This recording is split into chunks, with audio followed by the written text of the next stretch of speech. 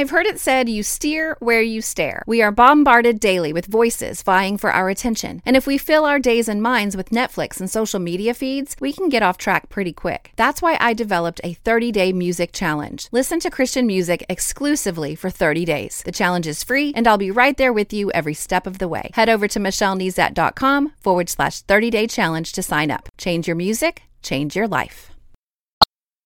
You're listening to More Than a Song, episode 217.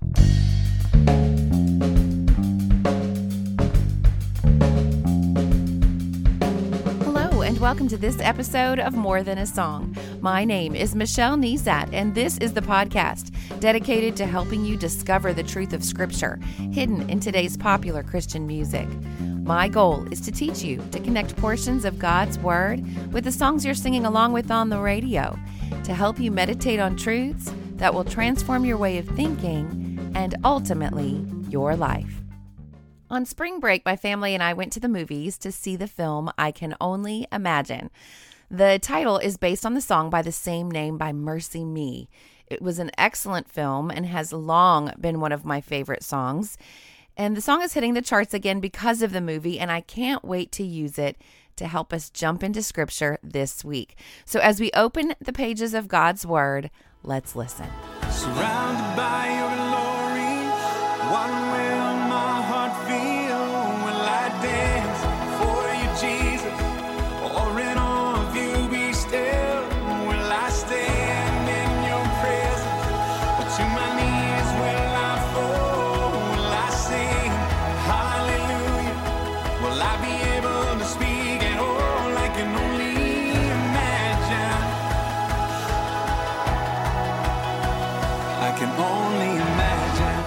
I know we used the Bible Interaction Tool exercise of exploring a topic last week, but I want to use it again this week. Now, these are just exercises I use. I call them BITES, B-I-T-E, Bible Interaction Tool exercise.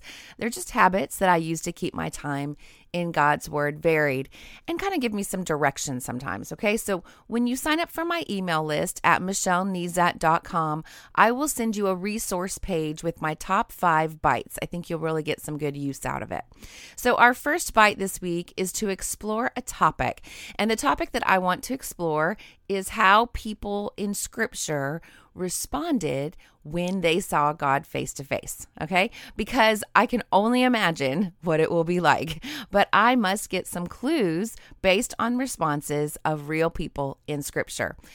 It's not going to be a tidy discussion, however, because as you may be aware, God told Moses in Exodus 33 that no man can see the face of God and live. And then in Deuteronomy 34, it says, since that time, no prophet has risen in Israel like Moses, whom the Lord knew face to face. And then in 1 Corinthians, it says, now we see in a mirror dimly, but then face to face. Now I know in part, but then I will know fully, just as I also have been fully known, referring to the time when all things are completely restored. But since we really can't know what we don't know, we have no idea what it will actually be like. So I guess what I'm saying is, let's explore Scripture, but it's okay to only imagine what it will be like to see our Father and our Savior face to face. And for those of you who want tidy answers, well, I would encourage you to lay that desire down. Nothing about God is tidy. He's God. He's tender and terrifying. He's peaceful and powerful. He's gentle and glorious. So yeah, it makes sense that we may stand or fall, dance or be frozen. And yes, we're left with only our imagination of what it will be like. But I have a deep longing for that day, and I can't wait to explore Scripture in light of that. So that brings me to the bite of considering the grand story of the Bible, or the meta-narrative, if you want to be really fancy today, because the Bible is not just a bunch of broken bits and pieces. It's one unfolding story.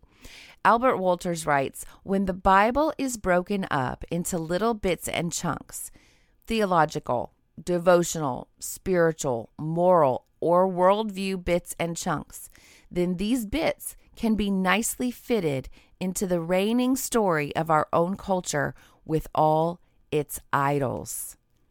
Ouch. What he's saying here is that when we take the sword of the Spirit, the word of God, our offensive weapon in the armor of God, and we only break it into bits, it's no longer a weapon that can defeat the secular story. It gets absorbed into it instead. But when we take the whole of Scripture, it's a sharp, double-edged weapon. So while, of course, it's necessary to study in smaller chunks of Scripture, I mean, even reading 45 minutes a day, it will take you 4 months to read the entire Bible clear through. It's good to link back to the grand story. So let's consider Act 1 of this grand narrative, shall we? God creates everything and proclaims that it is good. And we humans are created in His image, and we walk with Him in perfect relationship. In Act 1, if you go to Genesis chapter 1 and 2, we have face-to-face communion with God.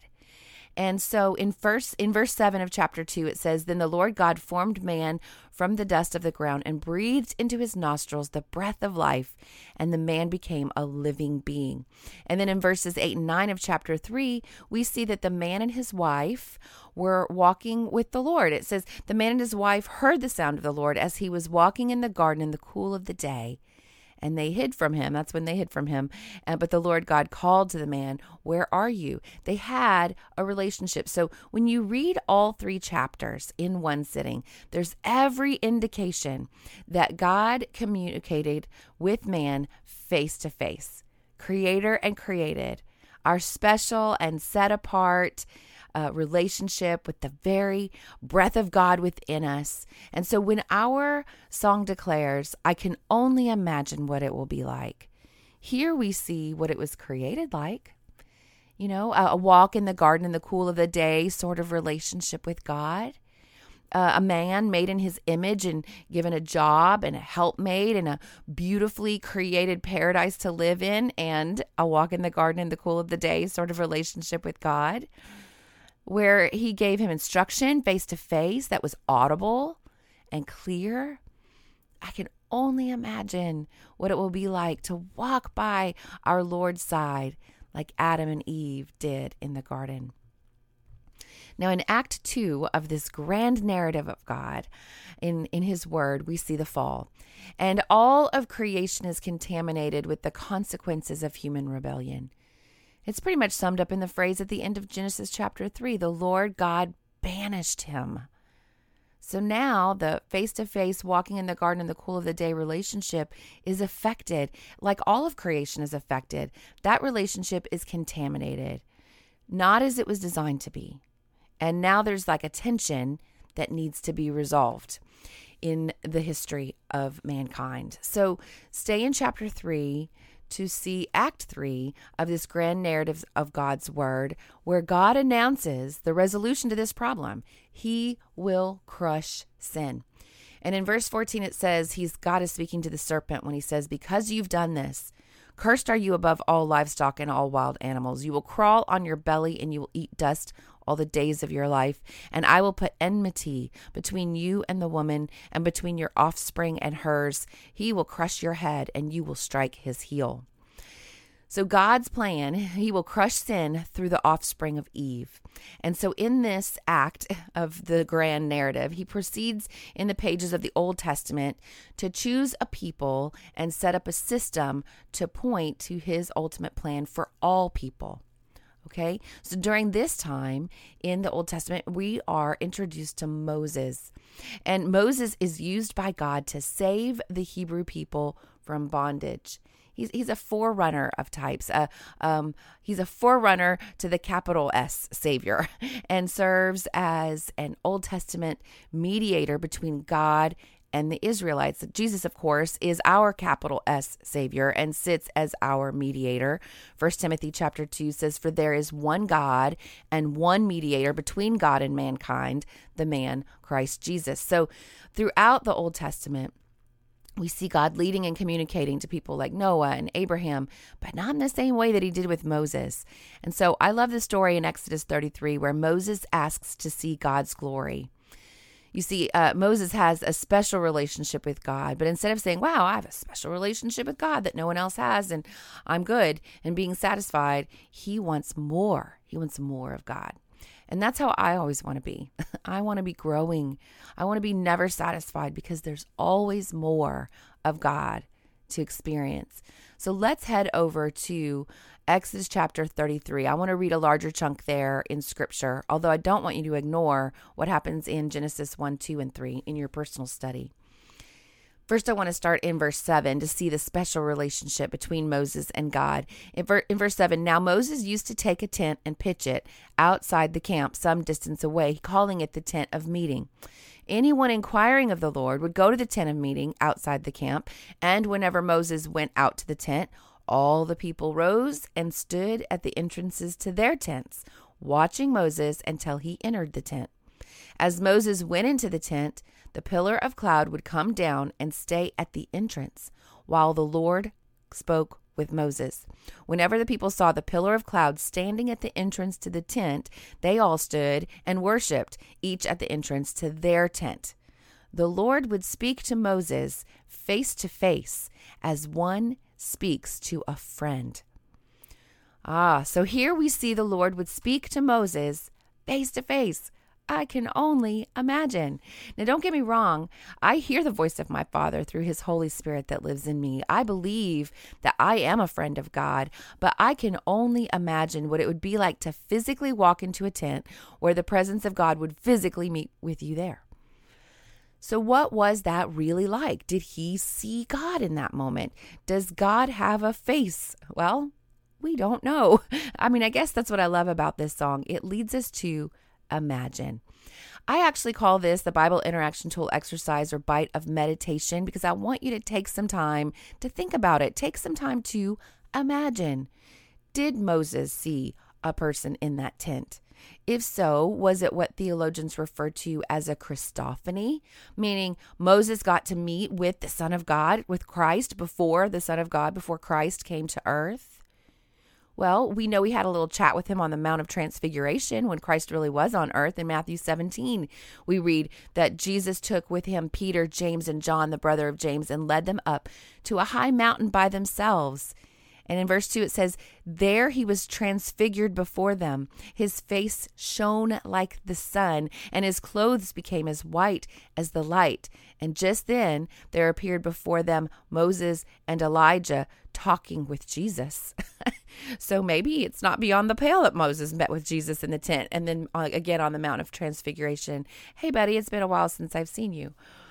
And I didn't put this in my notes, but if you keep reading in Matthew 17 and think about how the disciples responded to seeing Jesus being transfigured, and you'll see they saw him in a new light, so to speak, quite literally. And you can see how they responded. So you can only imagine how do you respond when you see when we see our Lord face to face? That's another example.